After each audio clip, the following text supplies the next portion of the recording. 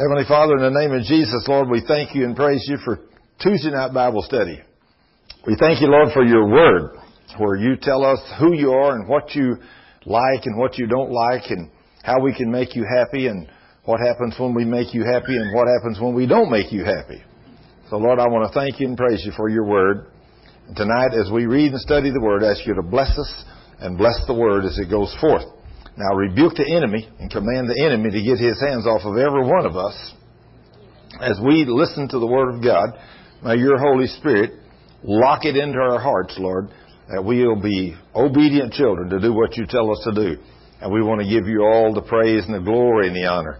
In Jesus' name, amen.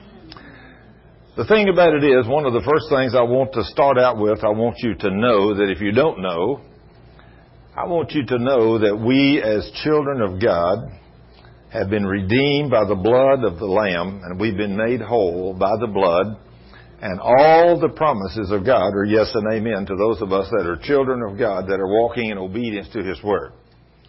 I want you to know that. So when you fight a battle, and of course I see this more and more, and the more I see the battles fought, I see lots of Christians lose their battles. And whenever they lose their battles, the reason they lose them is because they don't do it God's way. Now, I think about my own self, my own walk with God. I mean, I was a Christian from the time I was 11. I made Jesus Lord of my life when I was 11, but I had no idea of what was available to me as a son of God because I had never read the Word of God. So for years and years and years, I mean, my mother and dad tried to tell me things that they knew was wrong and that I shouldn't do. And I listened to them pretty well because I knew they'd been in church all of their lives. And I knew they was older and more sound in the Word. And so when they told me something, I believed them. And so it kept me out of a lot of trouble. You know, I never did go out and drink and smoke and cuss and run around with wild women and get involved in sexual activity. I never done all those things because Mom and Dad told me not to. They said it's sin and it will have a consequence. So I didn't do those things. I walked in obedience to God's Word. But there was a lot of things they didn't know was sin. Like, for instance, I didn't realize that the power of my tongue would either bring life or bring death. I didn't know that. And my mother and dad didn't know that. And so I had no idea that if I spoke the wrong things, I could bring a word curse upon myself. I didn't know these things. And so by not knowing those things, I couldn't get God to answer my prayers. But I really didn't pray in faith very much either because I didn't know what faith was. And so by not knowing, you can't get God to do anything there either because He's a faith God. And I didn't know God would put me to the test. So whenever He put me to the test, I always failed my test. You know, I didn't know how to pass a test. And so I didn't know that God would put me to the test to bring my character level up to a new level. He was going to make me a new creature. I didn't understand all those things. So by not understanding what was happening, I just didn't know how to fight this fight. So getting prayers answered was something that I didn't know enough about it to even talk about it. You know, I mean, prayers answered. I didn't know God did miracles. I didn't see Him do them in church. So why should I think He would do them for me? Because I went to church, but I didn't see God answer a prayer.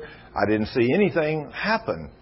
But over the years, as I began to study this book and realized this book means just exactly what it says.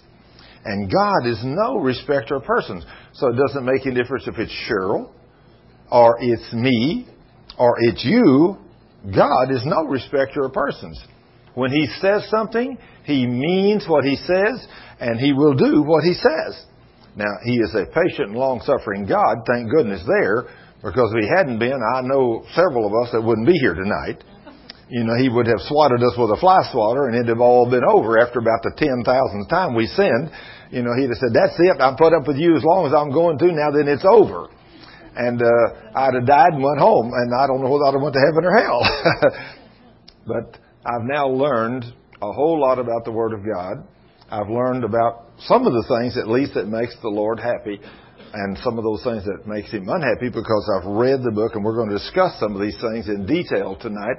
And if we'll do these things that he says, he will answer our prayers. And you will get to see great and awesome things happen. And many of you in here have been a recipient of those prayers. In fact, I was talking to Deborah a while ago. She come in early. She helped set up. In fact, I guess you might say she set up the chairs for me tonight. I'm so grateful for her help. She got here early and she set up the chairs. When she got through, I was doing some other things and moving the rest of the chairs out of the way, and we were standing here talking. And I guess I didn't know that she had a headache with these allergies or sinuses or whatever, migraine headaches, for 30 years of her life. I didn't know that. And she came here to the ministry, learned about these things, and learned how to get healed, and came up for prayer. And we prayed for her, and God healed her. And she hadn't had a headache since, And boy, she's grateful to the Lord. I mean, after 30 years of having migraine headaches, it's wonderful to wake up every day and knowing now what to do and how to touch God. And that's what we did.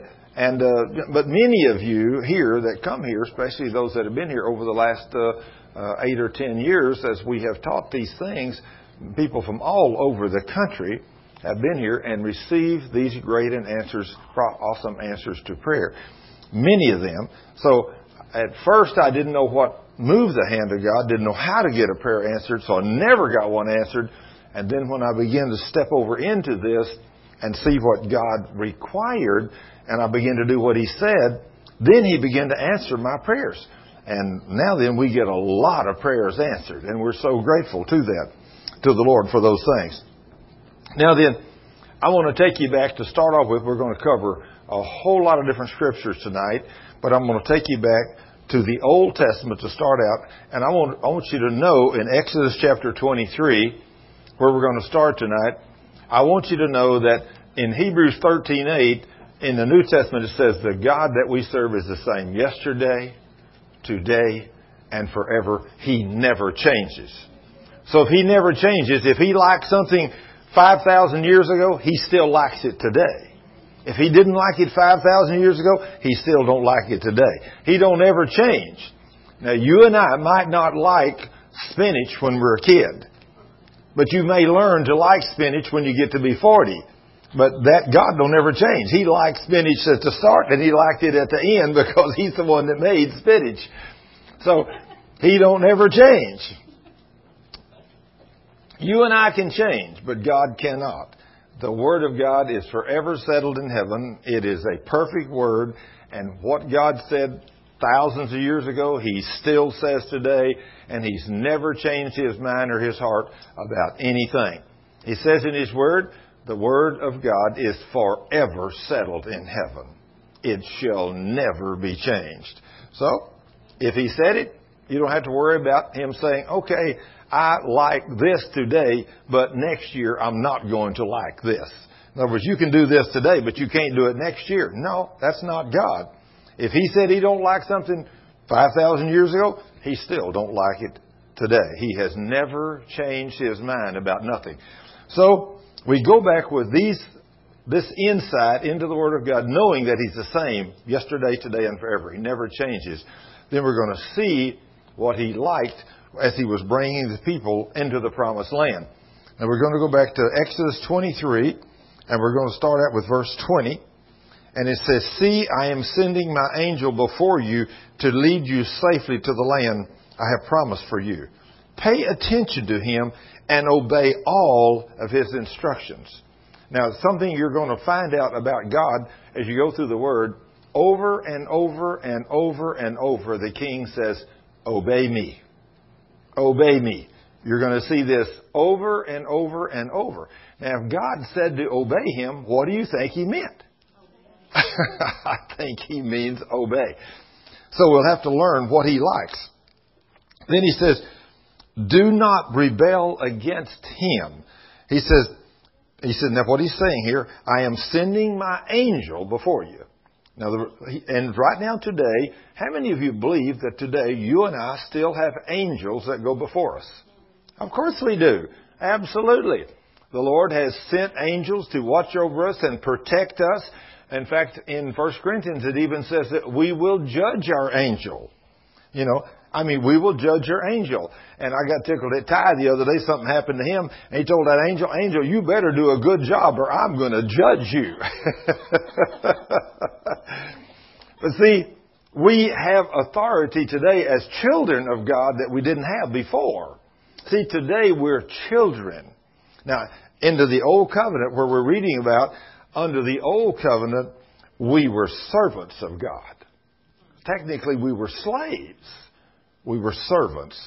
And when they come to the beginning of the New Testament, when Jesus was here in Matthew, Mark, Luke, and John, He called them friends. We were friends. We were God's friend.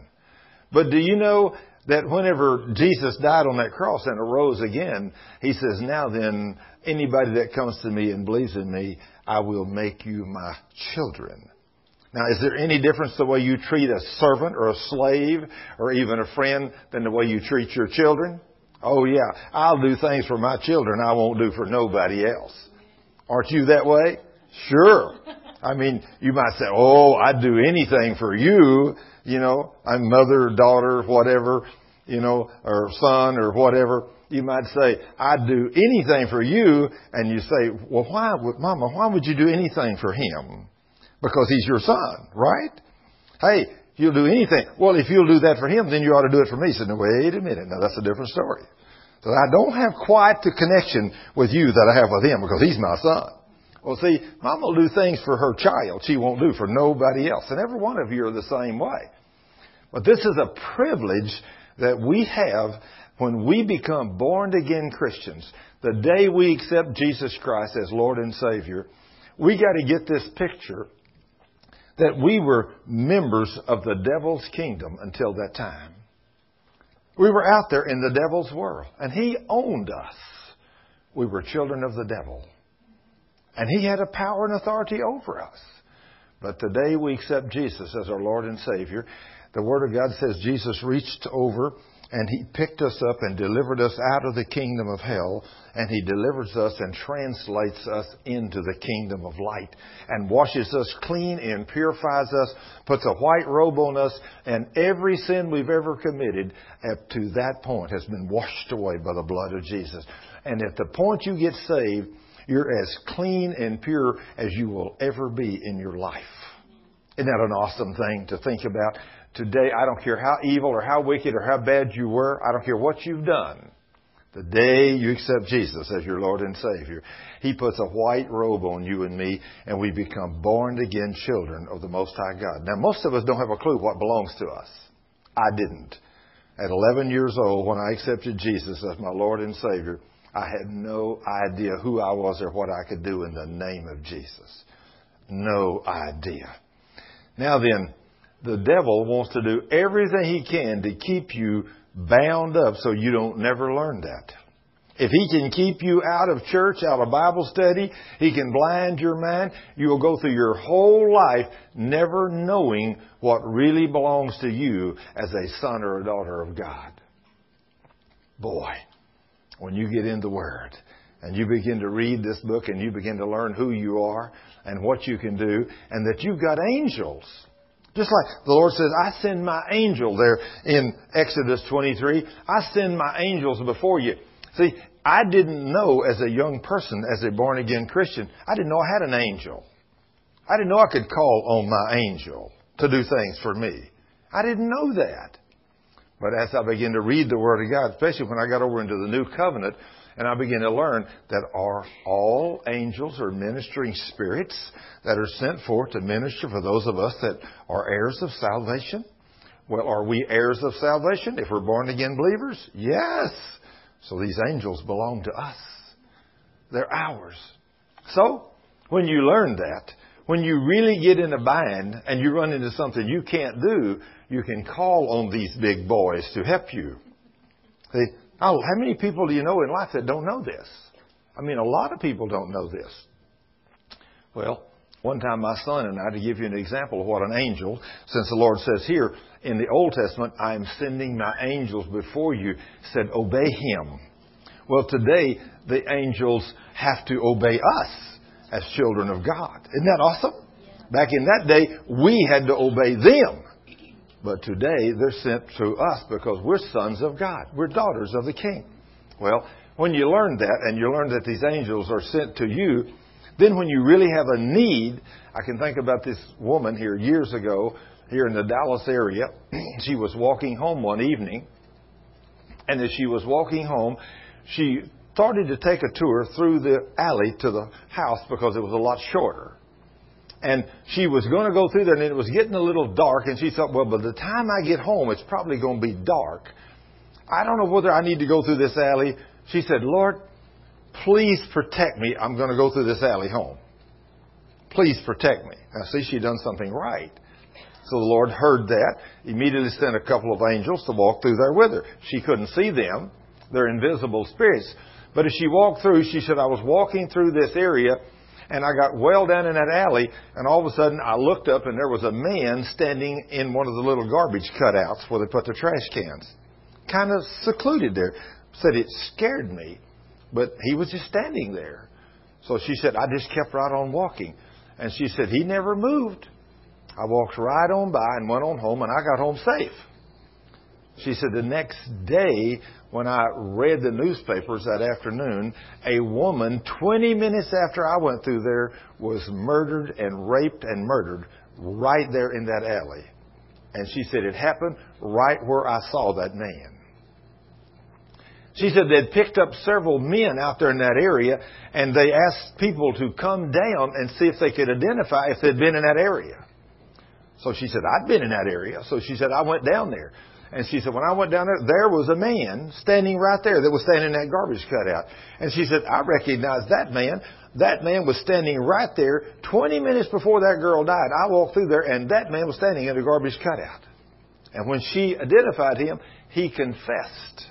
He did it. And then she asked him a question. I saw you in there.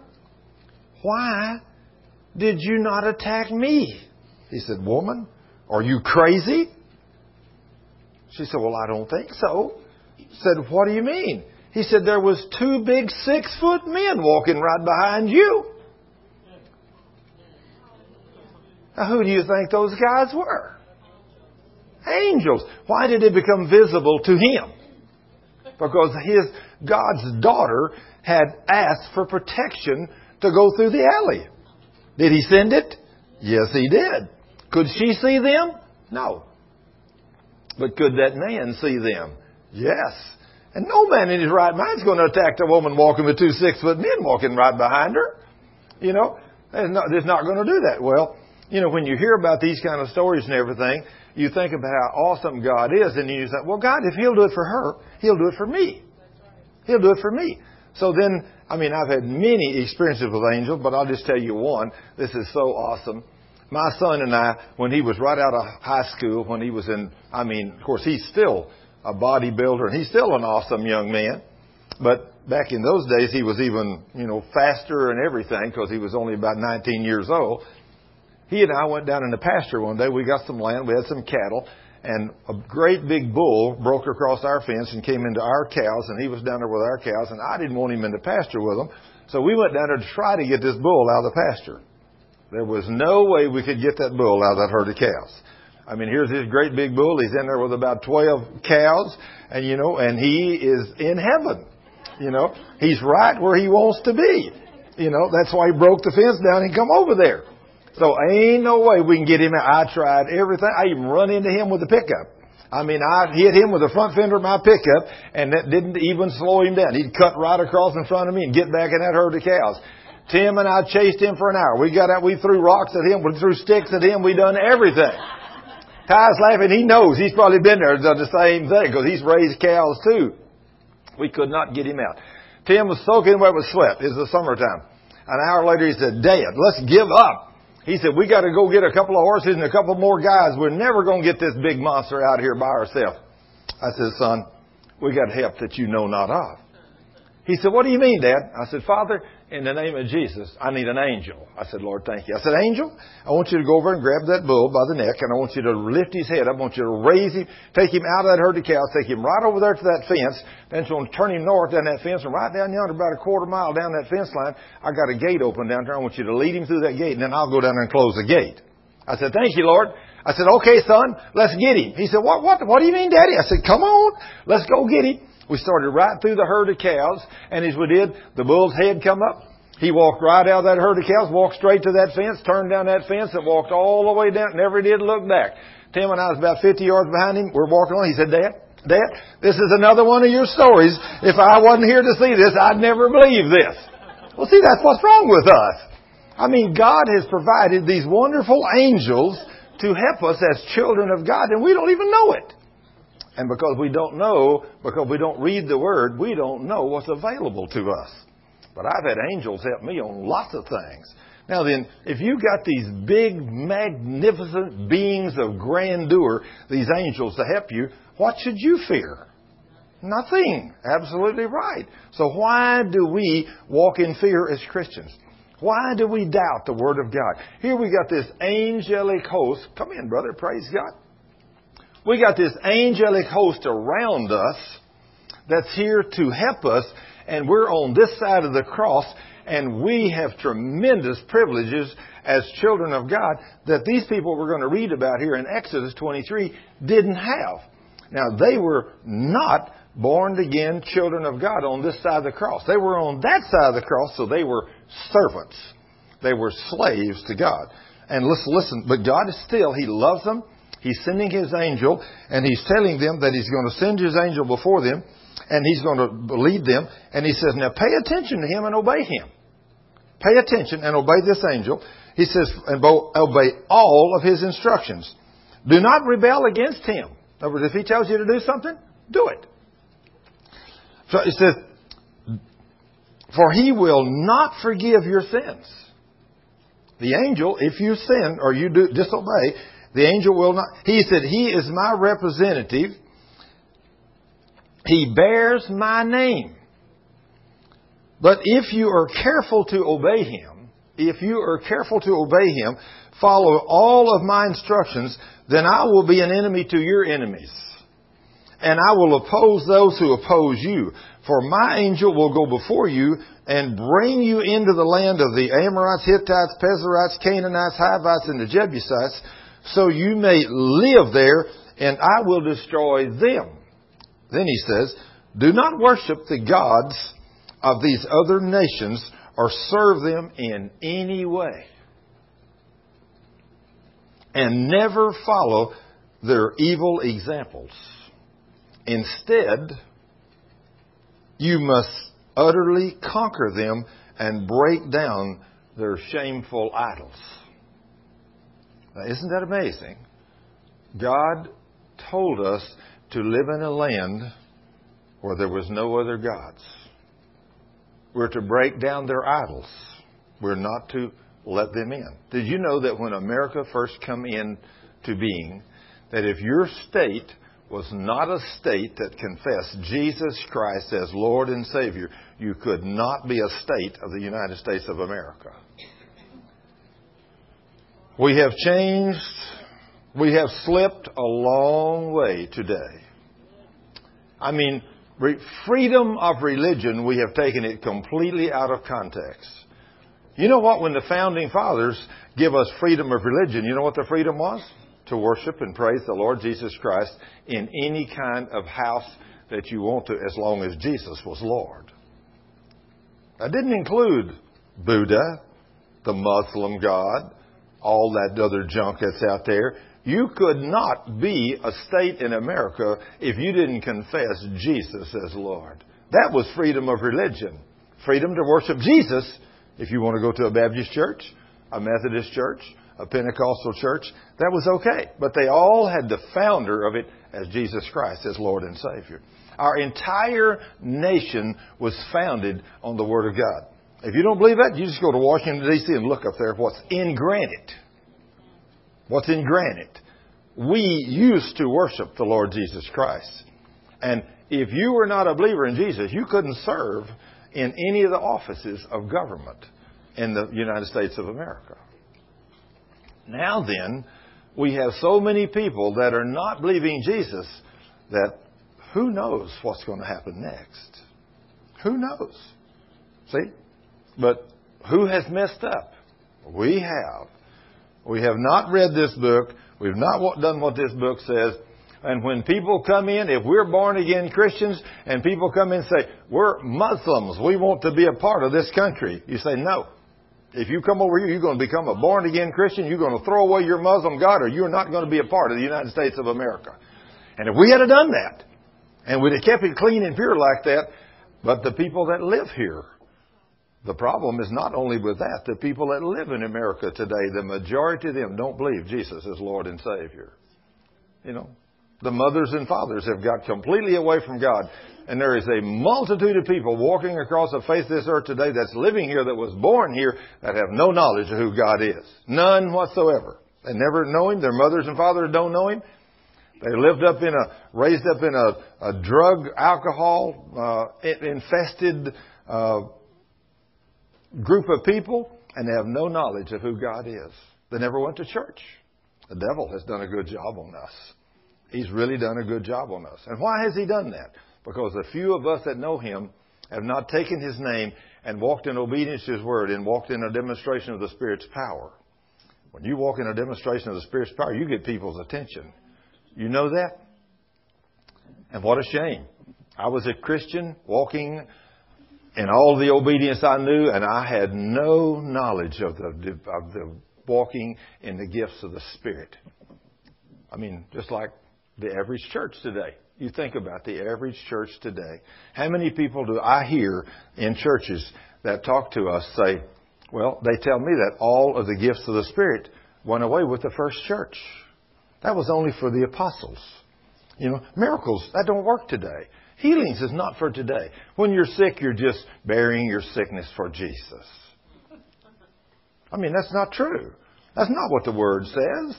You know, but if that's what you're taught in church, then what do most people believe? They believe what they're taught. Because we are too lazy to pick up the Word of God and read it and study it for ourselves. You know, we take a little group like this that'll take a couple of hours, and of course not just a couple of hours. Time you get here and go home, you're going to spend 4 or 5 hours today of your time to come to a 2-hour Bible study. That takes some diligence. You got to want to do something to take out 3 or 4 or 5 hours of your life to come to a Bible study. You know, the flesh will say, oh, stay home and watch your favorite program on television. That's what the flesh will tell you. But when you get through watching your favorite program on television, you're not any better off, are you? In fact, you're worse off because you didn't learn anything spiritually. And so the evil spirits love that, and that's why they're doing what they're doing to us today, deceiving us. But the Lord says instead, you must conquer them, utterly conquer them, and break down their shameful idols. Then He says you must serve only the Lord your God. If your nation serves only the Lord Jesus Christ, this is a promise way back yonder, and this promise is still good today. He says, you must serve only the Lord your God. If you do, I will bless you with food and water, and I will keep you healthy. Now, I don't know about you, but we got so many hospitals and so many people in them, you can't build hospitals fast enough. They fill up faster than you can build them. I mean, everywhere you go today, it makes no difference where you go. I mean, we travel a lot all over this country, and we go to lots of hospitals. You know, in fact, Cheryl and I just went down to South Carolina and prayed for a boy.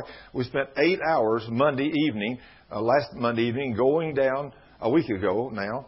We flew to South Carolina that morning, got up early, flew down there, and we spent from 2 o'clock in the evening till 10 o'clock at night in a hospital room praying for a young man, that 18 years old, basically, that had been injured in a car wreck 2 years before, that's laying there in a coma.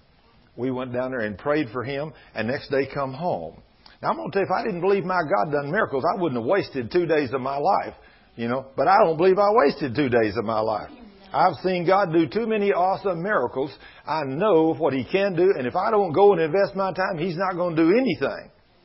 But when I do go, I've seen Him raise up people off their deathbeds. I've seen Him heal the sick. I've seen Him do miracles. Hundreds of them. I mean, that's why I love to go. I love to take time out to go and show God I'm diligent. I believe You will do something, Lord. And so we go and pray for these people. But they just got through with a big project. They're building a new hospital. I mean, it's everywhere you go. They're adding rooms. You go down here in Dallas, and there's construction going on all over the place. You go out to Grapevine, the hospital out there is increasing. They're building new floor everywhere. What is wrong with us? How come there's so much sickness and disease? Well, people just think it's a way of life. We are so steeped in sickness and disease, we think it's a way that we have to live. We, as a rule, even as Christians today, figure that the day's coming when we're going to be in that hospital. I mean, everybody nearly, I used to think like that. But not anymore. Not anymore. When I got a hold of what was rightfully mine as a son of God under the new covenant, I received Jesus Christ. And of course, that word right there, that some of you here, maybe for the first time, you don't know what that word sozo means. But that word S-O-Z-O right there, right under that red cross, means those 5 things. Saved, healed, made whole, delivered, and preserved. Over 20 years ago, when I got the revelation of what that word meant, now up until that time, I had been sick many times in my life. I'd been down in my back a half a dozen times. I'd had many other things wrong with me. But the night I got revelation of what that word meant, and that it meant all those things, and all those things were paid for me on the cross 2,000 years ago, that night I received Jesus Christ as my healer. And from that day to this, I have never had a sick day. Isn't that awesome? Why, during the first 45 years of my life, had I had so much sickness and disease, and I was a born-again Christian? I didn't know the promises of God. I didn't know that. And since God's a faith God, I didn't know I had been redeemed from the curse. I didn't know I'd been saved. I knew I'd been saved because I learned that when I was 11. I received Jesus as my Lord and Savior as an 11-year-old boy. Now, some people go through their entire life and never receive Jesus as their Lord and Savior. And isn't it awful to think that you literally go through hell on this earth and then die and get to go to hell and burn in the flames of hell forever? And people don't want to hear that. But I'm going to tell you, every human being on the face of this earth that does not accept Jesus Christ as their Lord and Savior, if they die in that, they will immediately be transported into the flames in the pit of hell, and they will burn there forever, and there's no way out. But if you accept Jesus as Lord and Savior, then not only can you have a different life on this earth, if you'll be obedient to do what He says, you can have abundant life here. And then when you do die on this earth, you'll be translated to heaven and you get to live with the King forever in a place of glorious, glorious glory. In fact, I think about a young boy one day, about 8 years old. He was standing there in the church with his foot up on the wall. How many people you seen do that in your life? You know, I walked up to him. I said, "Son, get your foot off the wall." Oh, he said, "Sir, what for?" I said, "Because you're messing it up and this is God's house." He said, "So what does that mean?" I said, "God is training us here on earth how to take care of His house here so we'll know how to take care of our new home in heaven." He said, "What do you mean a new home in heaven?" I said, "Son, we're going to get to live here on earth and in these houses that God has built here, these churches and so forth. But when we die, we get to go to heaven, and we're going to get to walk on streets of gold." And I said, "Our houses are going to be made out of golds and diamonds, and there's going to be all kinds of wonderful things." I said, "They're going to be beautiful and magnificent, and we want to know how to take care of them. We don't want to walk up there and put our foot on the wall." I said, "You want to know how to do that?" He said, "You mean when we die, we get to go to heaven?" I said, "Well, if you're a Christian. If you're a Christian, you get to live there." He said, "What if you're not?" I said, "Then you get to go to hell." This little 8-year-old boy walked off and goes home, and the next Sunday, his daddy come to me and said, Thurman, I got to tell you, you have no idea. We started home in church Sunday afternoon. My son said, "Daddy, tell me about this new home that Christians are going to get to live in someday." He said, "Oh, yeah." He said, "Son, there's a place called heaven, and the streets are paved with gold, And there's going to be beautiful houses. He said, I don't know much about them, but I know that they're going to be beautiful and awesome because God told us a little about them in the book of Revelation. He said, well, Daddy, I'm not a Christian. He said, well, son, maybe you're not old enough yet to understand. He said, Daddy, Brother Thurman said if I wasn't a Christian and I died, I'd go to hell. And he said, Daddy, I don't want to go to hell. He said, I got to lead my son to Jesus that night because of what you said about the house, the wall. I said, how'd y'all get to talking about it? He said, I had my foot on the wall. Brother Thurman told me to get my foot off the wall. And said, you told me why? Because it was God's house and I was supposed to take care of it. He said, Daddy, I won't never put my foot back on the wall in God's house again. And he said, I got to lead my little 8-year-old son to Jesus because you scolded him for putting his foot on the wall. You never know how God's going to deal with it, do you? He said, it was amazing. I never dreamed my son was ready, but he said he was ready. He wanted to make Jesus Lord of his life. And that little boy's been serving God ever since. Today he's taller than I am, a great big tall boy. But it's amazing what happens and how the opportunity is there for you and I to tell people about Jesus. And you never know how it's going to come to be. But it's such a wonderful thing. Let me ask you a question tonight while we're all in here. How many of you in here are born-again Christians? You know Jesus as your Lord and Savior? You really know Jesus as your Lord and Savior? Okay, that's everybody. Great. Now let me ask this question. Those of you that are older in the Lord, that have been a Christian for many years, how many of you are sorry you made that decision for Jesus? Oh, not a single taker. Isn't that amazing? Not one single person is ashamed or sad that they made Jesus Lord of their life. Isn't that amazing? It's wonderful to know Jesus, isn't it? There ain't nothing like it. And the more you know about Him, the better it becomes. Right, young lady? Woo! Glory. The more you know about Him, the better it becomes. I guarantee. Now then, he says here, after he says that what He will do, He says that I will bless you with food and water, and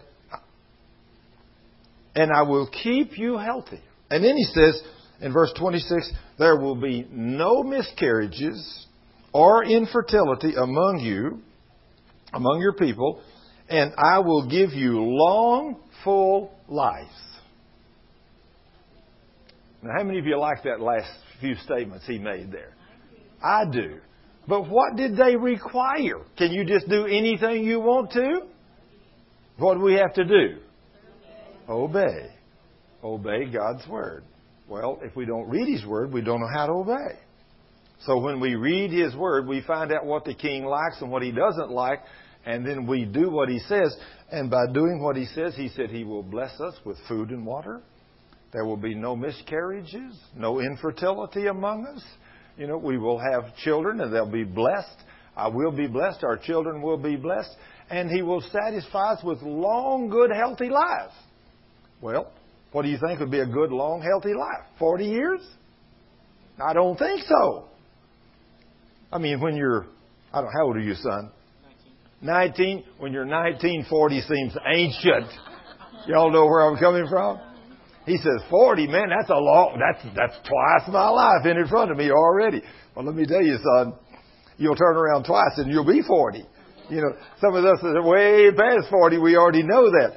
And some of us, when my dad was 55 years old, I thought, gee, is he old? I thought, is he old? Wow. Some of y'all thought the same thing, didn't you? But when you got 55 or 65 or 70 or whatever you are, you know, when a man in the car with me today said, it's almost hard for me to believe that you're almost 70. I thought, good grief, that sounds bad. You know it? I thought, 70? I'm 30. What are you talking about?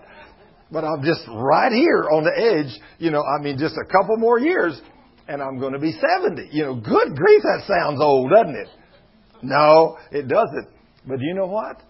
If you walk with God, 70 is just a number. You know, it's just a number. I said, praise God. In fact, the King, as under the new covenant, He makes a promise to satisfy us with long life. And, of course, even under the old covenant, He promised to renew our youth like the eagles, if we'd obey Him. Now, if you know that, if you know under the new covenant that God promised to renew your youth like the eagles if you say, Lord, you made me a promise right here. Step up in His lap and say, Lord, I want to tap you on the shoulder, Dad.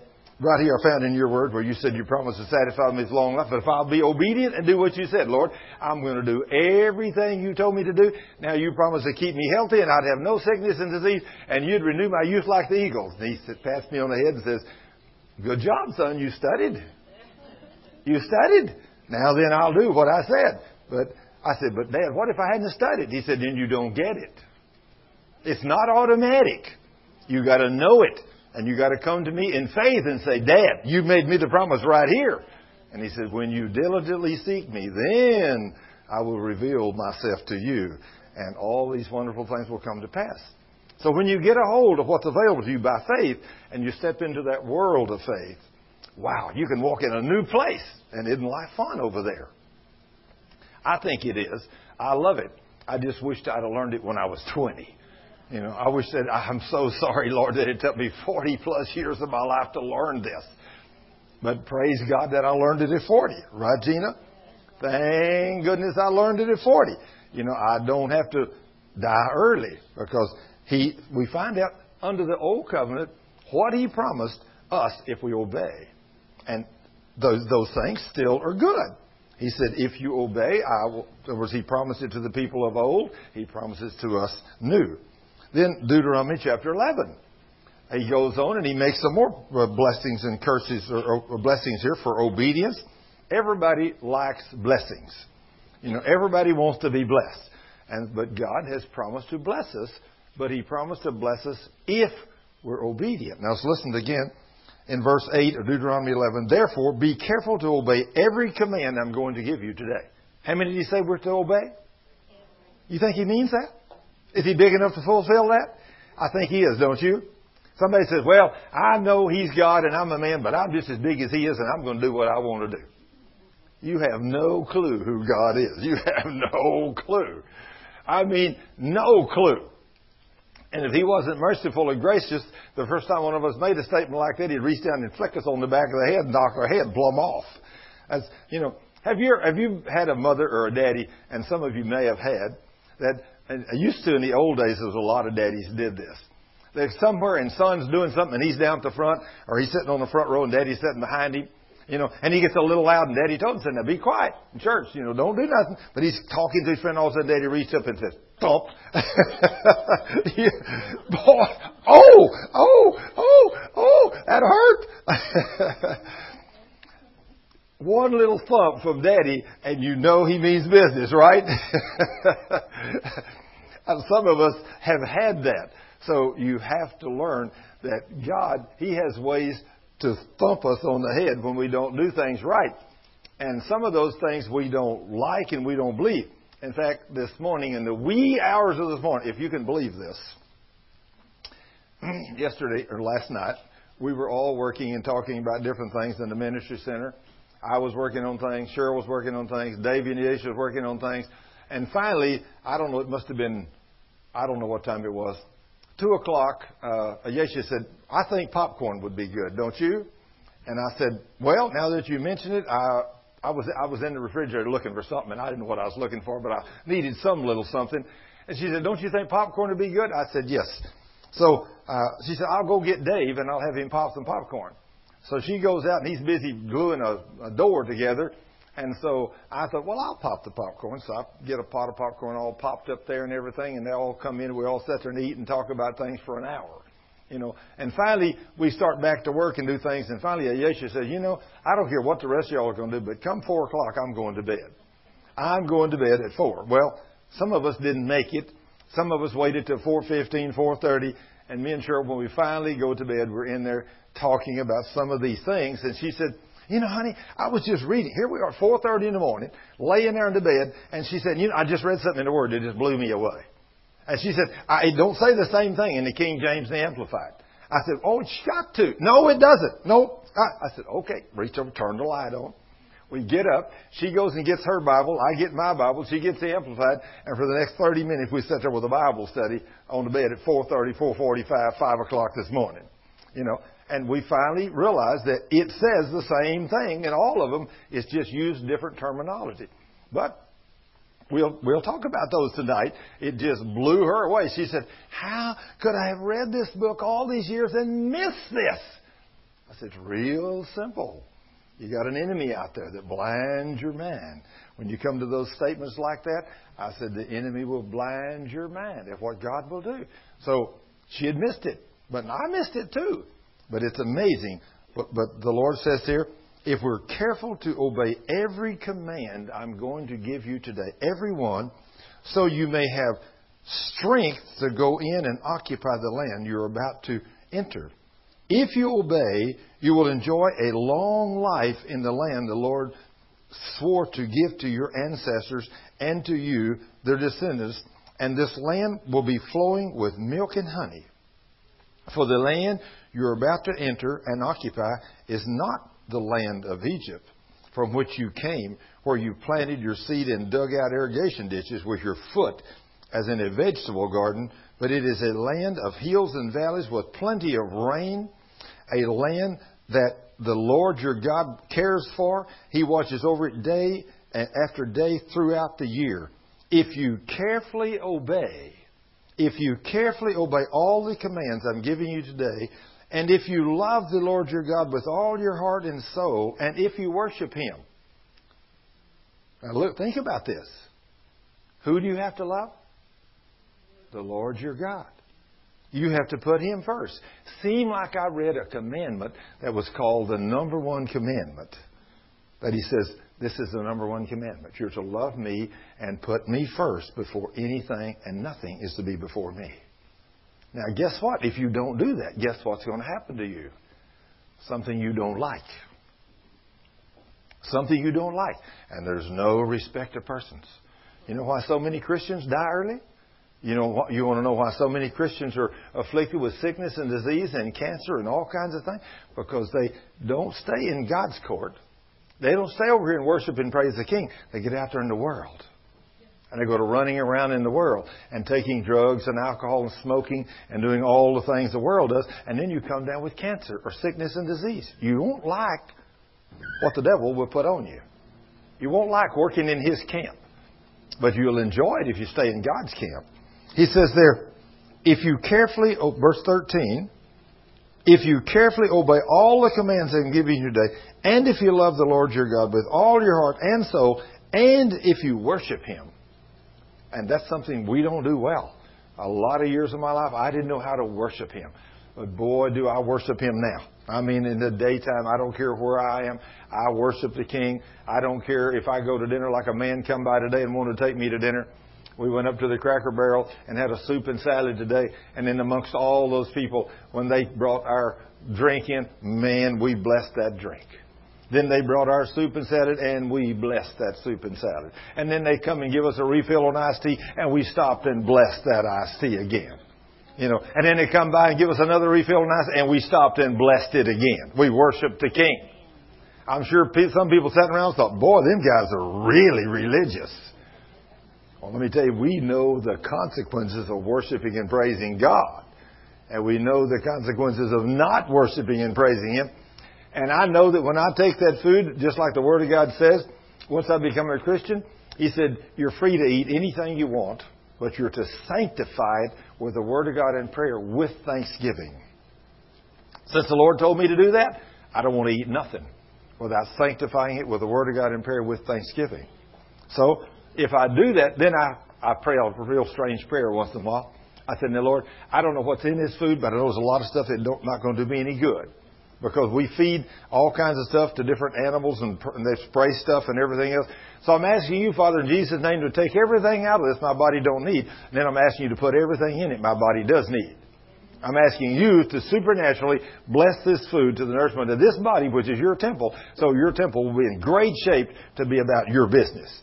And guess what He does? He does it. Sure, He does. He wants this temple that you and I live in. Just think. God could have chosen anywhere in the universe to live, and He chose your body to live in. We are the living stones. We are the temple of the living God on this earth. We are living stones of God, joined together, fitted together, built into a house of God on this earth. Isn't that awesome? But that's what the Word says. Then he says, if we obey Him and worship Him, then He will send rain in their proper season. So there must be something wrong with the Dallas-Fort Worth Metroplex. Is that right, Ty? I mean, we have begged and pleaded and fasted and prayed and everything else for that little... I got an inch the other night. What'd you get? Half? Oh, but thank you, Lord. Thank you for the half inch. Thank you for the inch, Lord. We need a whole lot more, Father. But we want, in other words, I was calling the Lord in remembrance last week. I said, Lord, it's so dry all over this area. And I said, Father, you promised to send rain on the just and the unjust. I said, Lord, I know there's a lot of unjust in this area, but there's a few of us that are about your business, Lord. And we need some rain. And so, Lord, I want to thank you and praise you for sending the rain. And that first night I did it, we got about a tenth. Just a little trickle. And boy, the next day I'm praising Him and standing there thanking the Lord, thank you for that 1/10. I praise you and worship you. But Lord, I said, we need a whole lot more. Well, the next 2 or 3 days, it rained the other night, and we got a whole inch. And I said, when it started raining, we were all jumping up and down in the Ministry Center, praising God. We're worshiping the King, thanking Him for that rain. And He sent us an inch, and man, it really will help. That inch will really help. But we need a rain like that to fall for about a week. We need some rain. And by prayers, God hears our prayers. Our prayers are effective when we're walking in obedience to His Word, calling Him in remembrance of His promise, saying, Lord, you promised, and start talking to Him. Dad, we need rain. You said you promised to send rain on the just and the unjust. Well, Father, we're down here best we can, being as just as we know how. So, Father, in Jesus' name, we ask you to send a good, beautiful rain to water your earth. And Lord, we want to thank you for what you did already. But what He asks for much more in the next few days and maybe the next 2 or 3 weeks. We need some good rain, and we want to thank you and praise you for it. Now, Lord, you promised to send rain if we'll be obedient in its season. So, Lord, we need rain. So we thank you for it. So ask, and when you ask in faith, with thanksgiving, praising Him. Because He said, if you will be obedient to me, as a nation, I will send forth rain in its proper season so that you can harvest crops of grain, grapes, for wine, and olives for oil. And He will give you lush pasture for your cattle to graze in, and you yourselves will have plenty to eat. I don't know about y'all, but I loved it last night yesterday afternoon. Yesterday afternoon. When Cheryl and I, she loves meatloaf, and the little restaurant up there in town has meatloaf every Monday. So that's our meatloaf day. She tries every way in the world to get me to go to dinner on Monday evening to have meatloaf. She just wake up in the morning on Monday. She said, you know what today is? I said, yeah, it's Monday. No. Oh, yeah, it's Monday, but that's not what I mean. I said, let's see. And of course I got the word out. I know what she's talking about. Oh, I said, the meatloaf. Dad, you got it. That's it. We go to the restaurant today. I love that meatloaf down there. So, but the Lord, of course, yesterday, they gave her such a huge helping. She had to take half of it home with her. She had enough for 2 meals. So she really got blessed.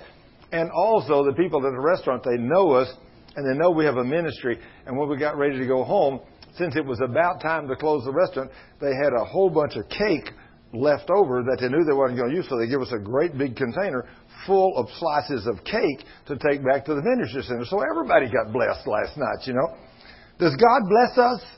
Yes, as His children, when we're obedient, He blesses us in so many ways. Boy, did we thank Him for that cake and everything else. We sat down last night, 3 o'clock this morning. I had a bowl after popcorn. I thought, I had a nice bowl of popcorn, but I'm still not quite full. So I said, I think a bowl of ice cream with a piece of that cake would be very good. So at 3:30 this morning, that would fit right into your criteria, wouldn't it, Ty?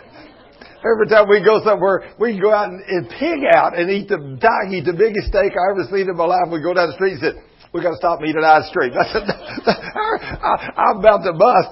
I said, how can you eat? Oh, he said, you want one too. And so we stop, and I just have to give up.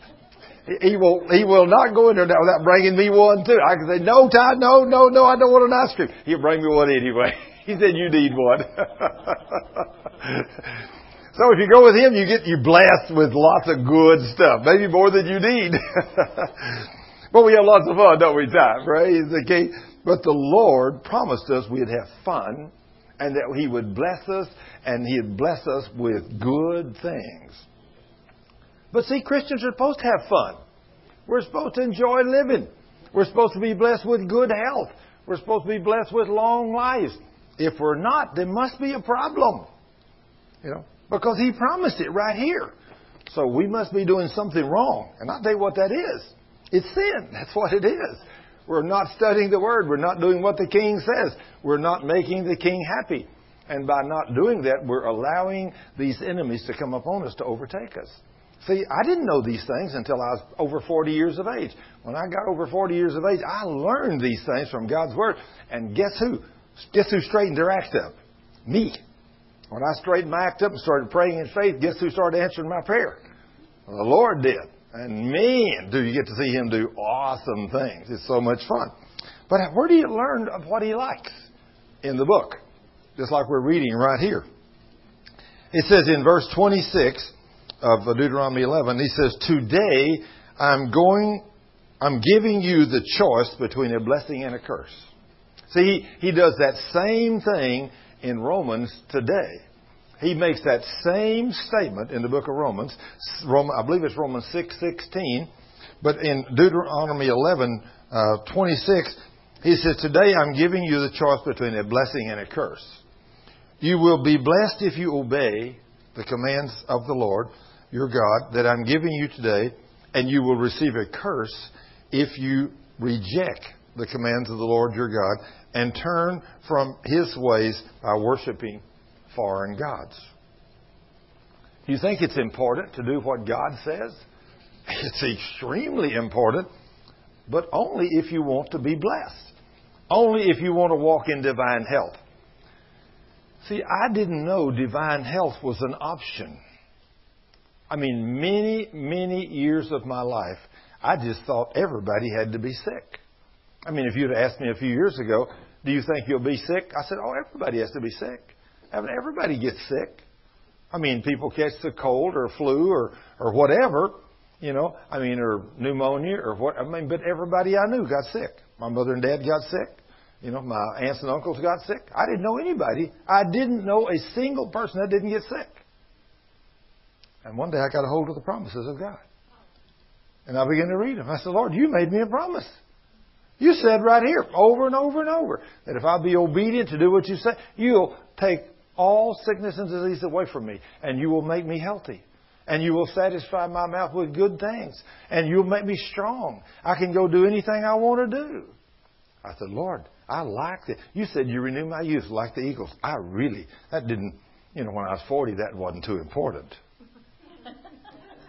I knew I was young and vibrant when I was 40.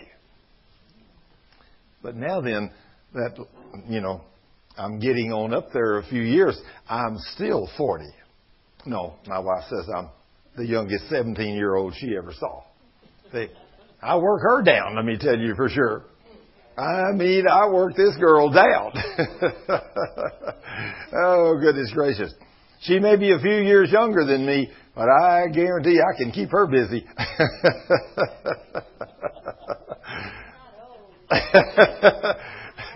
Amen. I'm just wired. She's wired for 115. I'm wired for 220. Oh, goodness gracious. But it is according to your faith. You know that? It is according to your faith or your knowledge level of the Word of God as to what you can do. And I will have to say, I have been blessed with the ability to do a lot of things. And I've done a lot of things. And I can still do all those things. And I love to do all those things.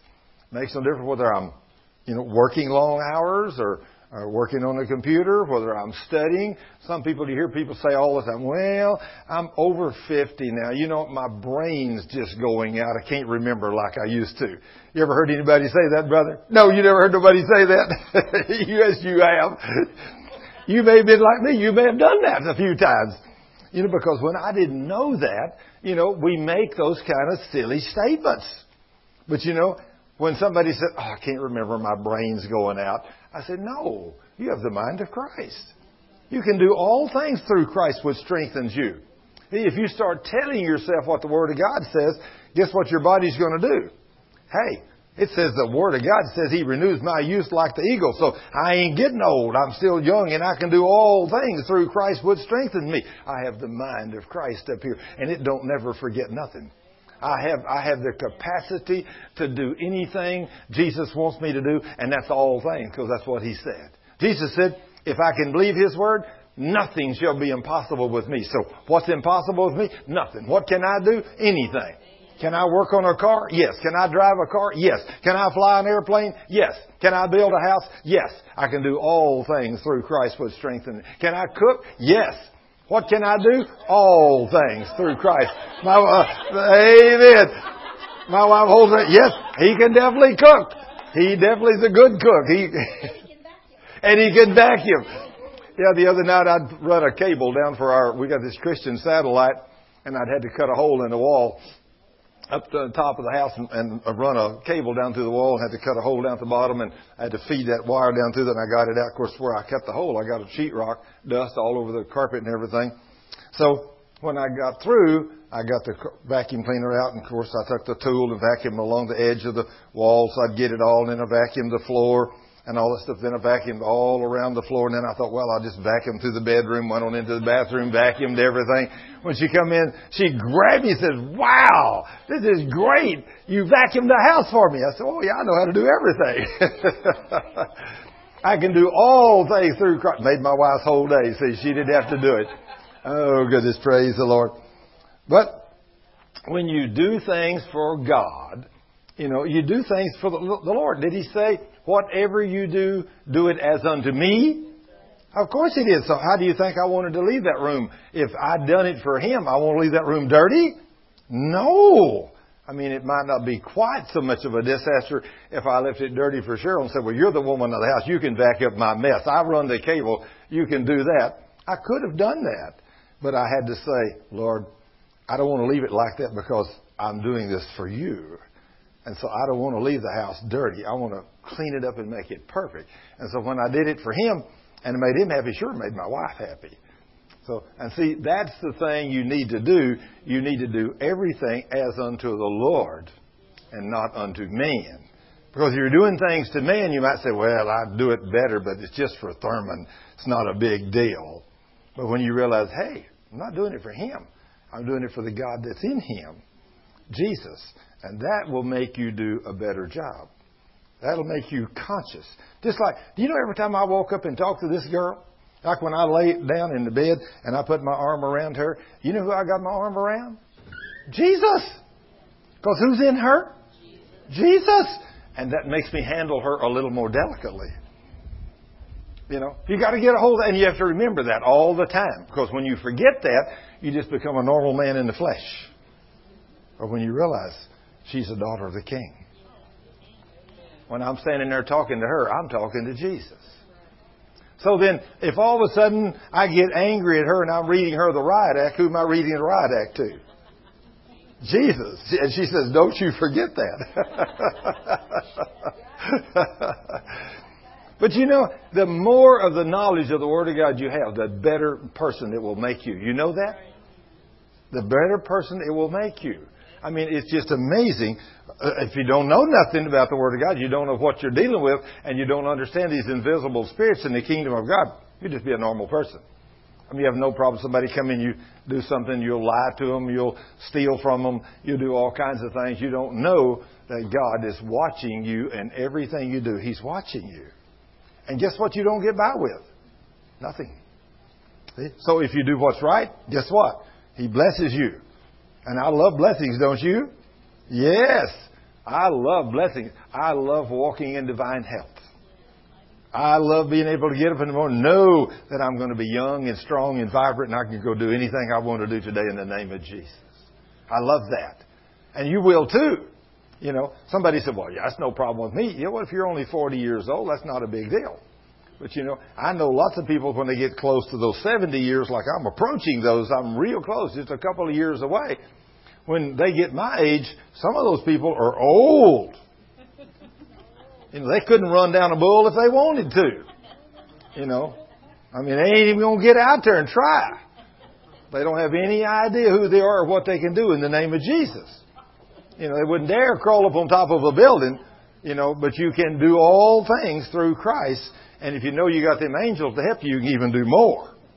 You can call those angels and they will help you. And I mean, I remember one time when Dave and I was trying to stand a wall up out there to Tim's gym, and we had a huge wall, 22 feet long, double 2x6s, nearly 18 and a half, 19 feet tall. And me and him tried to stand up that wall, and we couldn't do it. We tried, but we could not do it. We tried to put a ladder in there, and man, it got away from us and like to fell on both of us. So it was a hot summer day, and we went over and sat down. We're drinking a glass of cold water, and Dave said, "Thurman, we messed up." I said, "What do you mean?" He said, "We didn't ask the Lord to send us an angel." He said, "You need to ask God to send us an angel to help us stand that wall up." I said, "That's right, I did." I said, "Father, forgive me for trying to do this all on my own." I said, "You sent these ministering spirits to help us." So I said, "Father, send us an angel." I said, "Thank you, Lord." We got through with our drink of water. We go over, we get a hold of the wall. I said, "Angel, you get right there and you pick that wall up and you help us stand that wall up. In Jesus' name." I said, "Dave, you ready?" He said, "I'm ready." I got a hold of mine. I said, "Let's go." We go up and bam, right in place. And I said, "Wow, you're a lot stronger this time than you was last time because I didn't hardly lift at all." He said, "I didn't either." Now what happened? The angel showed up and he helped us. Isn't that amazing? What's available to us as sons and daughters of God if we know it? All kinds of wonderful things. All kinds of wonderful things. I'm telling you, God is so awesome when it comes to these things that He's promised us. Now then, let me go past this one. I want to go to one to show you how they used to deal with a rebellious son. Now when I read this, I thought, this is good. Everybody needs to know this. Because I want to show you how, in other words, today, if you got a rebellious son, he's a drunkard or an alcoholic or whatever, what do you do with him? Somebody said, "Well, I don't know. I don't know how to deal with a situation like that." Well, let me show you what the Word of God says to do with them. This is kind of rattle your cage. But this is in Deuteronomy 21, verse 18. "Suppose a man has a stubborn, rebellious son who will not obey his father or mother, even though they discipline him." In other words, they give him a spanking or whatever.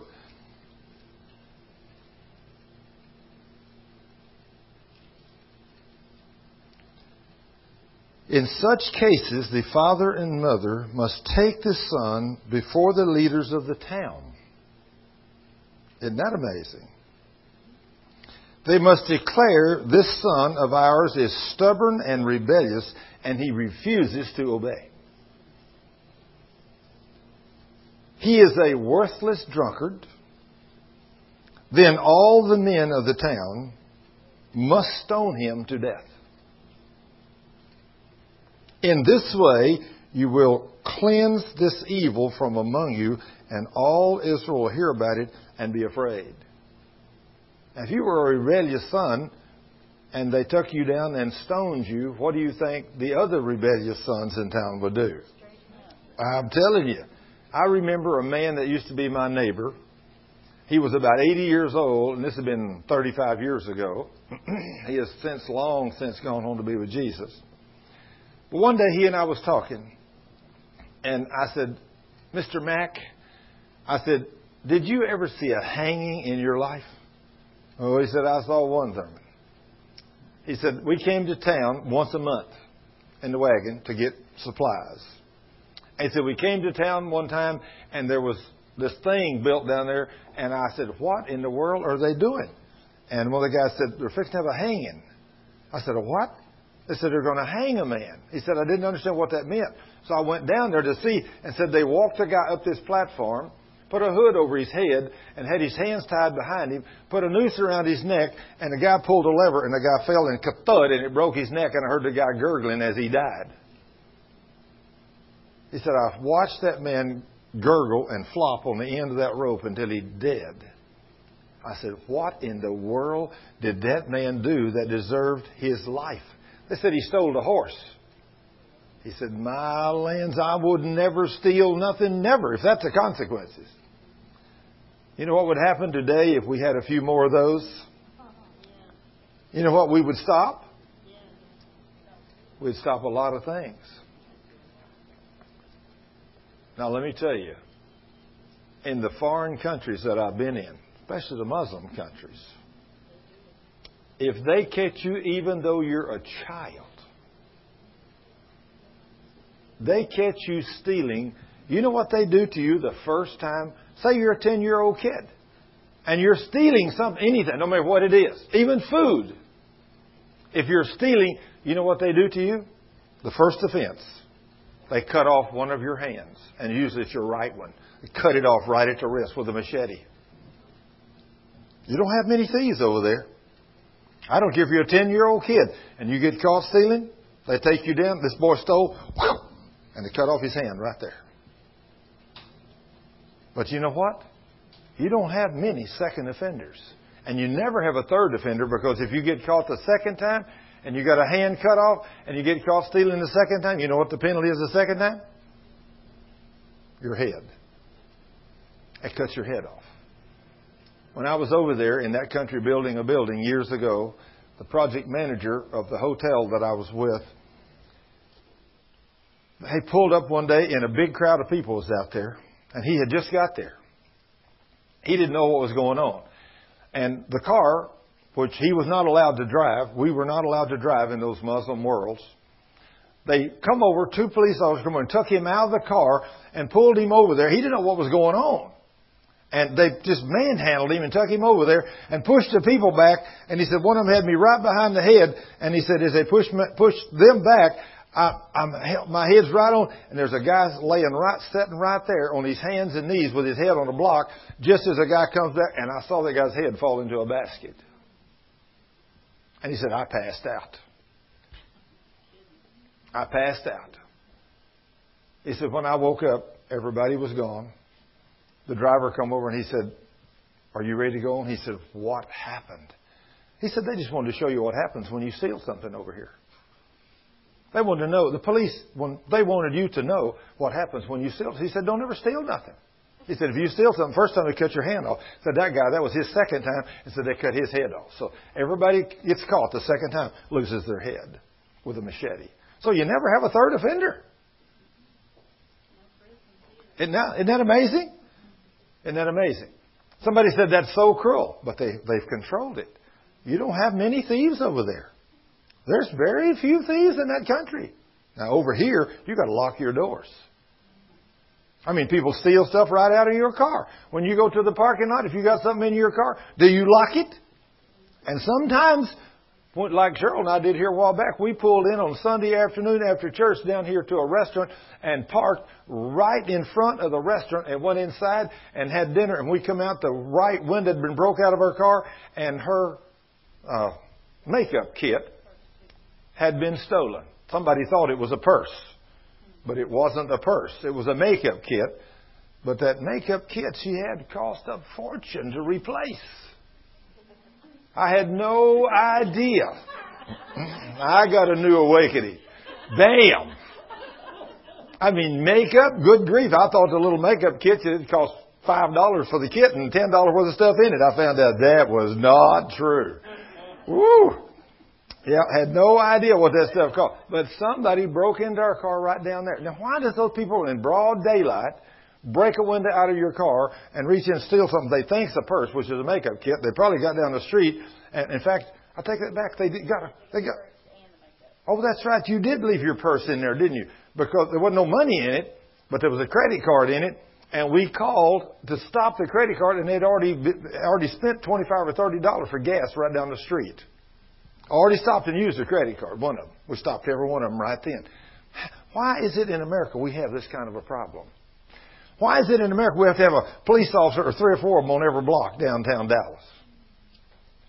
Because, I mean, we don't punish sin. We let people get away with it. Don't we? You agree? He's a police officer. That's why I'm asking him. He is a police officer. He's in this mess every day. He's catching them, and they're getting out on the other side just about as fast as you put them in there. Yeah. Yeah, isn't that amazing? Isn't that amazing? So, now then, if we were to do what God told us to do, we would see a change. We would see a change. But now here's the thing. We may not do what God says, but God's going to do what He said. So we are going to suffer the consequences. And the day we get a hold of the fact, He says if we obey Him and do what He says, how much did He say He'd keep us healthy? Did He say that? Did He say He'd take all sickness and disease away from us? So there's got to be some kind of a problem here, isn't there? Do you know anybody in the church that's sick or afflicted? Yes. Was I sick and afflicted in the church? Yes. Why? Because I didn't know how to receive Jesus as my healer. I didn't know how to do that, so I was walking in sin. I was not walking in obedience to His Word. So for 40 plus years of my life, I had numerous sickness and disease. I'm going to tell you, I can remember when I was a 6 or 7 or 8-year-old child, I can remember laying in that little bed at home, crying with a massive headache that was, just like my head was crunched. And nobody knew what to do for me. I'm sure my mother probably prayed, but she didn't know how to pray in faith. That's obvious. Obvious. She didn't know. She didn't know a demon, due to some kind of sin that either her or Dad had committed, was opening the door for a devil to torment me, and I was in excruciating pain. But it wasn't without a just cause. But who knows what the sin was? But I don't know any family that's not walking in sin, do you? No. Everybody's walking in some kind of sin. We're not walking holy and obedient to God's Word. The church, if you don't believe that, all you got to do is get around one of them for a few minutes. You'll find out, what is the number one sin you think in a church? This is what I believe it is. Not worshiping and praising God and putting Him first, like the first commandment says. I think that is the biggest sin in the church today. We do not worship and praise God and put Him first. Now, He said many places in the Old Covenant, if you don't put me first, you will perish. You know what that means? You'll die. That's what it means, yeah. So, why do we have sickness and disease? Because we don't obey Him.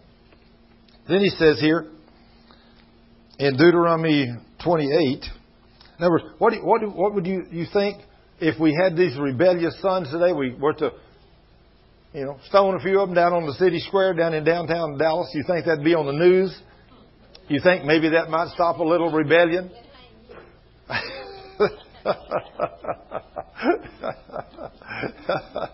Oh, my goodness gracious alive. It's amazing, isn't it? It is amazing. Now then, in Deuteronomy 28, verse 58, I want you to listen to this. Deuteronomy 28:58 says, if you disobey, if you refuse to obey, or if you disobey all the terms of this law that God just gave you, that are written in this book, and if you do not fear the glorious and awesome name of the Lord your God, then the Lord will overwhelm both you and your children with incurable plagues. Is that kind of scary?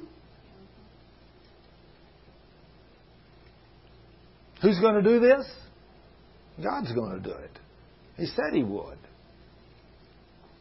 He's in control, isn't He? He sure is.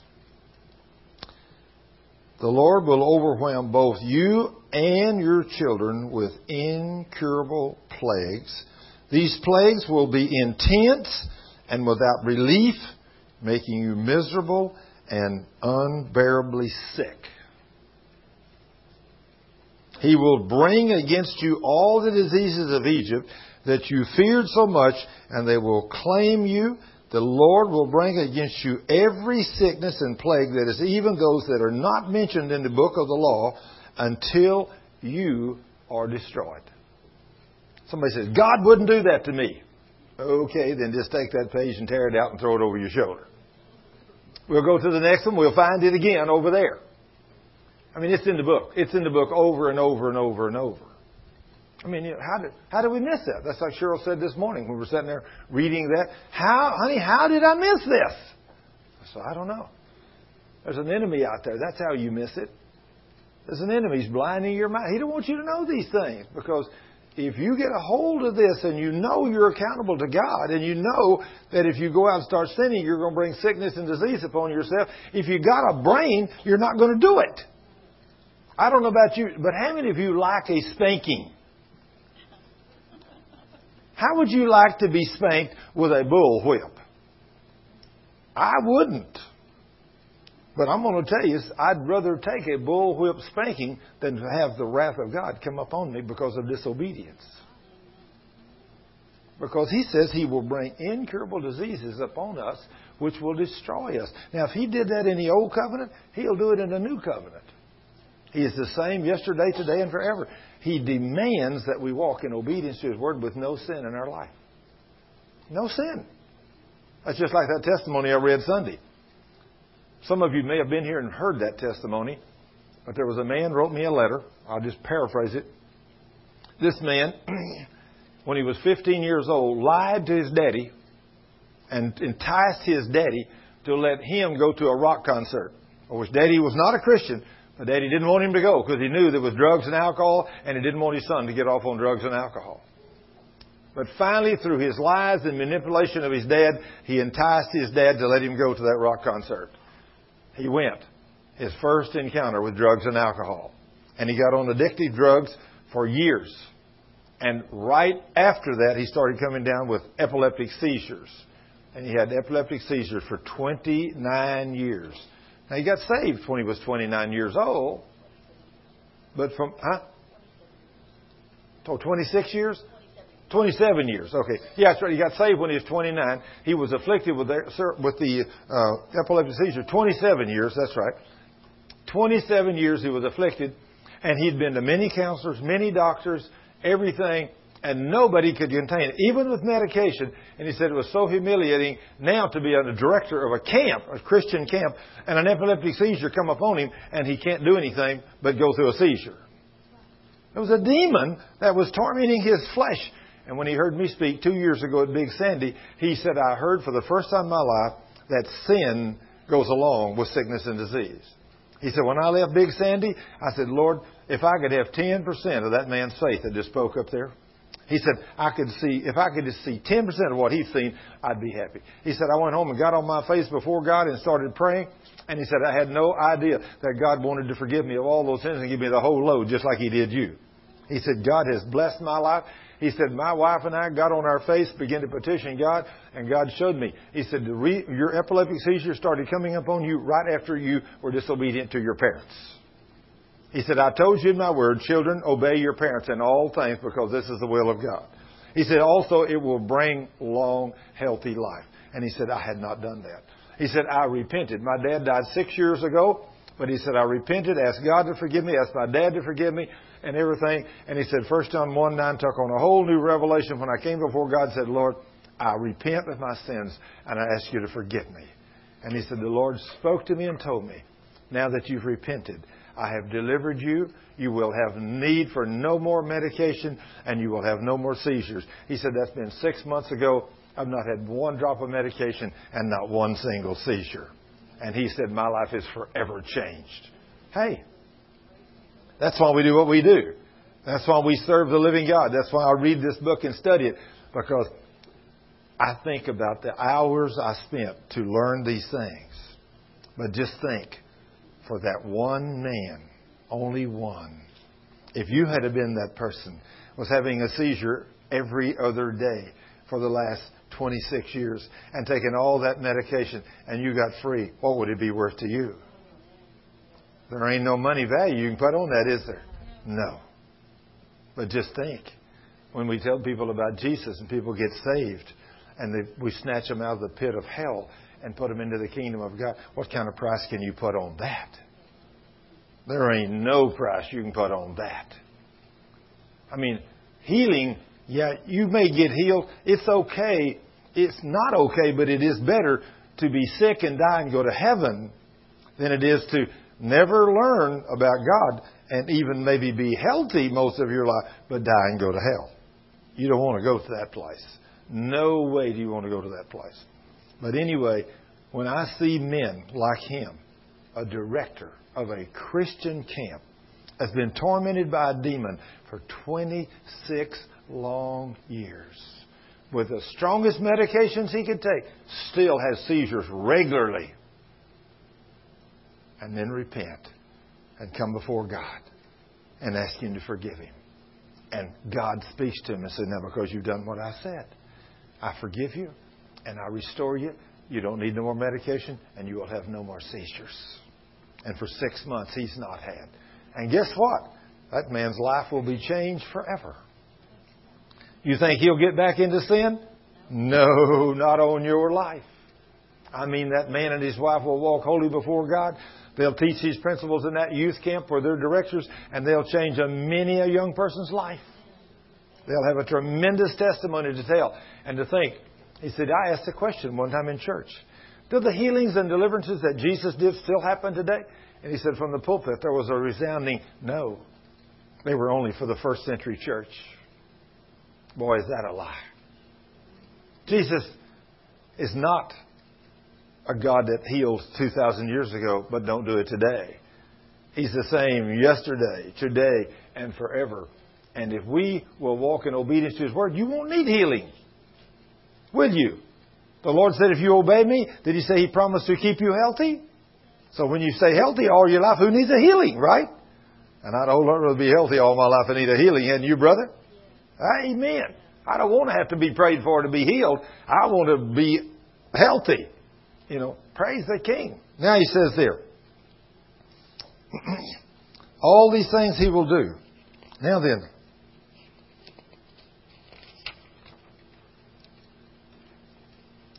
let's go to Job 36.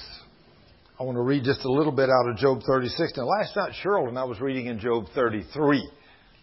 Now, that's an awesome chapter. You get a chance to read it. Read it in the NLT because it's very clear. You may miss it in the King James or even the Amplified because Cheryl did. She missed it in both those translations. But when she read it in the NLT, it was so clear there ain't nobody could miss it. And actually the verse that really knocked her off the desk was verse 16, I think it was. 19. 33:19. Yeah, I mean, that verse really just blam, it hit her right in the face. But she was reading it in the NLT. Do you have the NLT right there, honey? I bet somebody does. It says that God disciplines His children with sickness and disease. Yeah. That's what it says. God disciplines His children with sickness and disease. The King James or the NIV, they say, in fact, let me get mine here. Let me read that to you right quick before we go on into Job 36. Let me read this and I'll show you what it says in the King James. Job chapter 33:19. Let's see here. 33:19. Okay, 33:19 in the King James. It says, He is chastened also with pain upon His bed. Now, what do you think it means if you're chastened with pain upon your bed? Is that sickness and disease? Of course it is. And the multitude of His bones with strong pain. Ooh, all that good stuff. So that His life abhorreth bread. In other words, He can't eat. He's hurting so bad He don't want nothing to eat. He hates bread, and His soul even dainty meat. I mean, even fancy. He don't want nothing to eat. When you're sick and you're that way and you're down, what do you want to eat? I mean, if you were in a hospital and you were suffering with that kind of pain, do you want anything to eat? No, a lot of times you don't even want nothing to eat. Don't bring me nothing to eat. I'm not hungry. But just think your bones are sticking out. Isn't that awesome to think that God would chasten His children with that? Well, if you're disobedient, hey, He'll do it to you. You need to get a hold of the fact. Most people won't tell you that God will do this to you. Most people say, oh, God would never do nothing like that to you. Let me tell you, they don't know this book. If somebody tells you God won't chasten you with pain and sickness and disease, you ain't read this book very well. He certainly will. I mean, He will chasten you. And then in Job 36, it says, God is mighty. Yet He does not despise anyone. He is mighty in both power and understanding. He does not let the wicked live. Job 36, verse 5. 36:5, where I started. God is mighty, yet He does not despise anyone. He is mighty in both power and understanding. He does not let the wicked live, but gives justice to the afflicted. Verse 7, His eyes never leave the innocent, but He establishes and exalts them with kings forever. If trouble comes upon them, and it will, if trouble comes upon them, and they are enslaved and afflicted, He takes the trouble to show them the reason. He will show you the reason. He shows them their sins, for they have behaved proudly. And He gets their attention and says they must turn away from evil. If they listen and obey. I mean, isn't this awesome? If they listen and obey, God then, they will be blessed with prosperity throughout their lives. I don't know about you, but I like to be blessed with health and prosperity, don't you? I mean, I love it. I mean, I don't want to go out here and work all my life away like I've seen men. How many men have I seen that bust themselves, get in early, work late? I mean, do everything at the cost of their wives, their children, never have time for none of them, ain't got time for God, ain't going to go to church, never tithe or nothing, and they got it together, and they're 45, and they got a great, big, beautiful motor home that costs $250,000. Now then, I'm about ready to retire in 5 more years, and we're going to take this thing and go across the country, and a guy drops dead at 46. Have you ever seen that happen? I have. Many times. And people say, wasn't that a shame? Oh, Joe, he had all those plans. He worked so hard all those years. He never went to church and he never served God. And he died at 46. Oh, he'd cheat you any way he could to make that money. Now, what did God say He'd do to those kind of people? He said their lives would be short. You think He still means that? Sure He does. Now then, people say, just like one time I started asking questions when I began to read this book in detail. And I'd see 2 boys raised up in a home. One of them is now 70 years old. And he's healthy, goes to church, loves God, loves his mother and dad when they were alive. I mean, we're good to him. And I say, you have any brothers and sisters? Yeah, I had a brother. What happened to him? Well, when he was 40, he died. What happened? He just had a massive heart attack and died. I said, I wonder why. I get to thinking about it. I say, you're 70 years old and you never had any sickness and disease? No. I said, do you love God? You go to church? Oh, yeah, Thurman, I love God. I go to church. I serve Him. I tithe. I mean, I served as a deacon in the Baptist church all these years. I love God. Was you good to your mom and dad? Oh, I'd do anything for my mom and dad. They was the best people you ever seen. Ain't never seen. Let me tell you about my mother. Oh, she was the greatest one. My daddy, they'd do anything for me. How about your brother? Well, he wasn't too good a guy. What did he do to mom and dad? He's always calling daddy the old man when we grew up. He never had any respect for mom and dad. Oh, now this is beginning to make sense. You had respect for your mom and dad. You loved them. And God says, children, obey your parents in all things because this is the first commandment with promise that you may have a long life on the earth. So you don't obey your parents and you don't respect them. Then if He says, if you do obey and honor your parents, you'll have a long life. If you don't do that, what do you think the alternative is going to be? A short life. So his brother died at 40. He was even younger than he was by a couple of years. But yet he died at 40 and the brother's 70 and he's still in perfect health. But he loved his mother and dad. He honored them. He loved God. He put God first. He went to church. He tithed. But his brother didn't believe in those things. He went out and did what he wanted to do and called Dad the old man. Died at 40.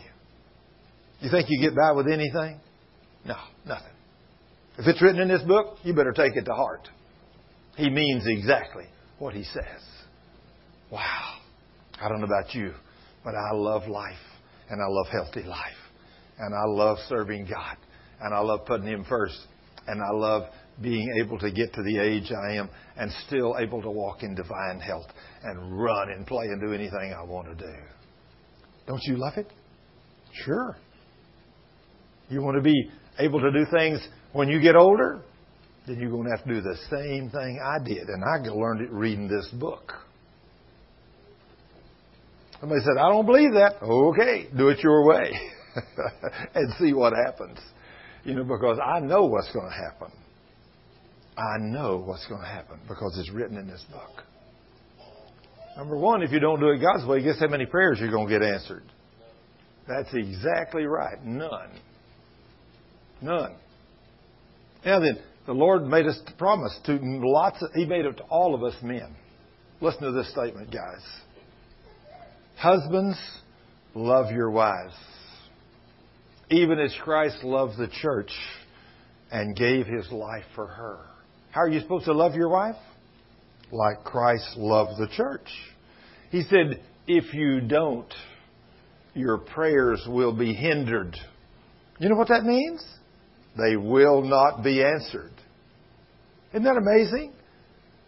Get right with your wife and God will answer your prayers. I see men that will not love their wives. They'll come to church and be good to their wife at church, but they treat her like dirt at home. Take her for granted. Never do nothing nice for her. Never try to make her day. Never make her feel good. Who would have ever dreamed 15 minutes of vacuuming the floor the other day made Cheryl so happy she couldn't stand it? I had no idea that few minutes was going to make her so happy. Wow. Did I reap the benefits? She come run and grab me and hug me. Oh, honey, I love you for vacuuming the floor. I thought, wow, I'll do that more often. Oh, goodness gracious alive. See, you never know when you do something good what the results may be, right? Praise the King. You didn't know I knew how. Okay, well, praise the Lord. Now that she does know, see. Now, don't you go there now. Don't you? I expect you to do it every day now. No. I don't do that every day. But I don't mind doing it once in a while. Now then, he says, if they listen and obey, then it will be blessed with prosperity throughout their lives, and their years will be pleasant. Do you like that? Sure. I'm just saying, these are promises from God. He is telling us what He likes and what He doesn't like, and what He will do if we'll do it His way. Well, I don't know about you, but I'd like to have long, pleasant years with prosperity, wouldn't you? So it means I got to do it God's way. Somebody said, well, I think I'm going to do it my way. Well, let me tell you, your way is not going to meet the criteria in this book. And you're not going to have a long, healthy, prosperous life. I guarantee you, you will not. Because the King said it here. Then he says, but if you refuse, He always tells us the consequence on the other side, which we don't like. But if you refuse to listen to me, they will perish in battle and die from lack of understanding. You'll die in battle. Isn't that awful? As young men, if you just don't obey God, you will die in battle. Wow. For the godless are full of resentment. Even when He punishes them, they refuse to cry out to Him for help. They die young after wasting their lives in immoral living. Die young. But by means of their suffering, He rescues those who suffer, for He gets their attention through adversity. Now just think, how would you like to be laying on your deathbed with some kind of awful disease, and you cried to God, and maybe you've suffered for a year or 2 or 5, or maybe you've had pains like you told me you'd had for 30 years, Deborah? 30 years of pain? Some of you in this room have suffered for 5, 10, 15, 20, 30 years with something, and some of you are still there with it. Some of you are still there. But she was there for 30 years. But she finally got a hold of it, finally repented, finally stood on God's Word. Now then, she had no idea that some kind of sins or something in her life way back yonder had brought all this on her. But when she repented and got over it, she got rid of all of her allergies and pains and suffering. And the last 2 years, she's been totally pain-free. There's another one. My wife the same way. She had some kind of pains and sufferings like that, and she's pain-free. But now, just how many people do we know that come to this church that are like that? A big bunch of them. A big bunch of them. So, hey, what do we have to do to make this work? Do it God's way. Is that right? I mean, this is God's Word I'm reading to us. Now look at what he says here in Romans. Or actually, let's go to Acts. Just a couple more verses here and we're going to quit. It's 10 minutes till 9. Acts chapter 5, verse 29. But Peter and the apostles replied in Acts 5:29, we must obey God rather than human authority. The God of our ancestors raised Jesus from the dead after you killed him by crucifying him. Then God put him in the place of honor at his right hand as Prince and Savior. He did this to give the people of Israel an opportunity to turn from their sin and turn to God so their sins would be forgiven. Now see, this is what's so awesome under the new covenant. I don't care where you'd lived. You might have been the murderer, a rapist, abortionist. You might have had 2 or 3 abortions in your life. Ain't no telling what kind of sin. You may have been a drug addict. Who knows where you may have lived. But you can come to Jesus. And when you come to Jesus, He cleans you up and makes you a new creature. Is that a glorious thing? And He forgives you and washes you, and He puts your sin as far as the east is from the west. And let's look at it like this. He makes you a virgin. It's like you've never sinned. You know? Is that awesome or is that awesome? He cleans you up. Now see, we have a problem believing God can do that because we know our past. But the blood under this new covenant is so awesome. It makes no difference where you had been. No difference. I mean, I hadn't lived a real bad life when I got saved. But if I had been the wickedest kid in town, if I'd have lived till I was 25 or 30 years old, and I'd slept with a different woman every night of my life, and if I'd killed one every other night of my life, and if I'd have done I could have been the worst gambler. I could have drank a fifth of alcohol every night. And one day somebody told me about Jesus, and I come to Jesus, and He cleaned me up and delivered me. At that point right there, I'm clean and pure like I'd never sinned a day in my life. Only the blood can do that. You know that? But you know, when you get a hold of that, then you can look and you can say, well, Thurman, you used to be a wicked sinner. Yeah, I used to be a wicked sinner, if that was the case. But no more.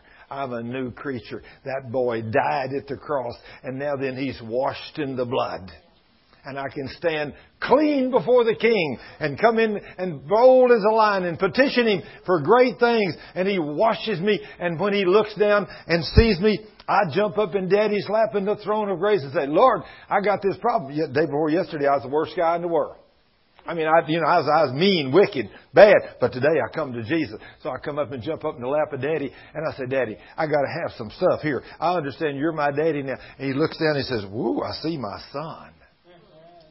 I see my son down there. I'm washed in the blood. And that's all he can see is a righteous, holy instrument that's never sinned a minute in his life. He said, sure, let's talk, son. What do you need? And as long as I can see myself like that, and I can get anything I want from God, I can ask Him in faith. And what the Word of God says, that when we come and petition Him, when we have no sin in our life, and our hearts do not condemn us, whatever we ask the Father for in the name of Jesus, He'll give it to us.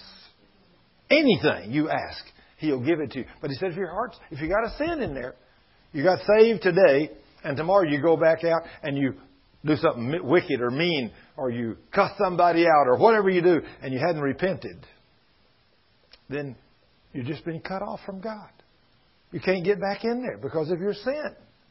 Until you repent, you can't get back in there. Now, you'll be cut off from God because of that sin. And sickness and disease will come upon you and all kinds of things. But when you repent, like Deborah did, like Cheryl did. I mean, there's numerous people I've taught this to that have had diseases and sicknesses and things for 5, 10, 20, 30 years of their life. And when they repented and come to God, just like Brother Patrick O'Brien, the one that I read the story about Sunday.